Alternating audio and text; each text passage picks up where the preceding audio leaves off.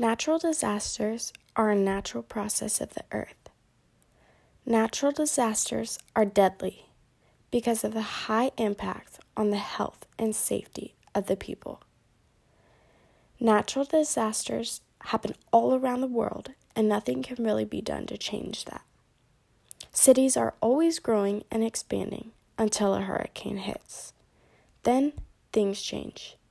My name is Tatum Salinas, and I'm here to talk to you about a life-changing moment, a great storm, a huge event called the Galveston Hurricane of 1900. The day of September 8th, 1900, a Category 4 hurricane ripped through the city of Galveston. This 15-foot storm flooded the city, destroying many homes, buildings, and lives.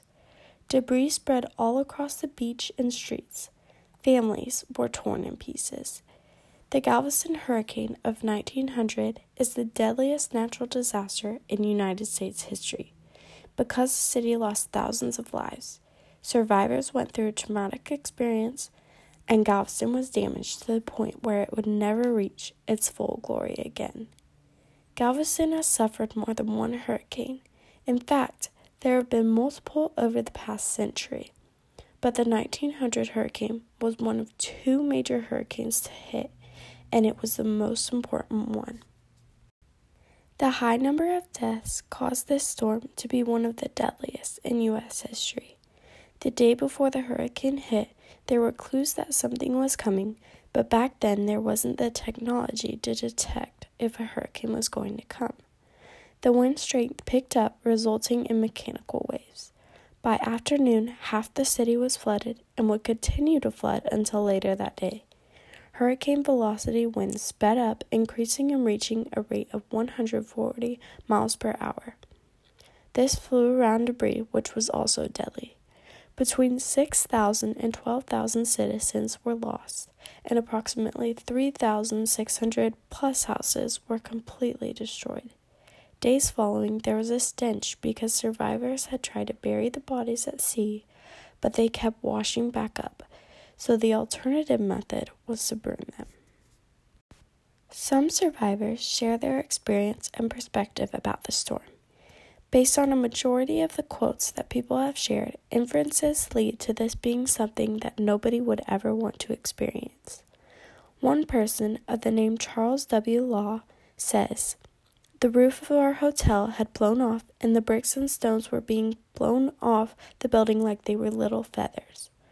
From this description, we can imagine that the wind was blowing so forcefully that it carried the heavier items with little effort.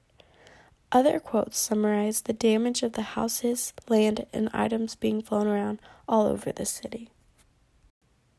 The hurricane hit before there was even a name for it.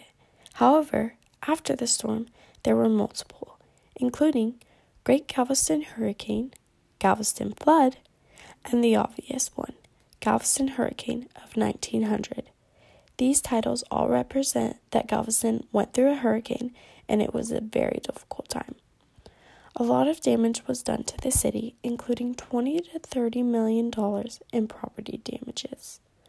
About 300 feet of the shoreline was destroyed, and the ships anchored at sea were completely wrecked. Immediately after the storm, people made efforts to clean up the city, and they built with hope and good intentions for future storms, because they feared that Galveston would never be the same again.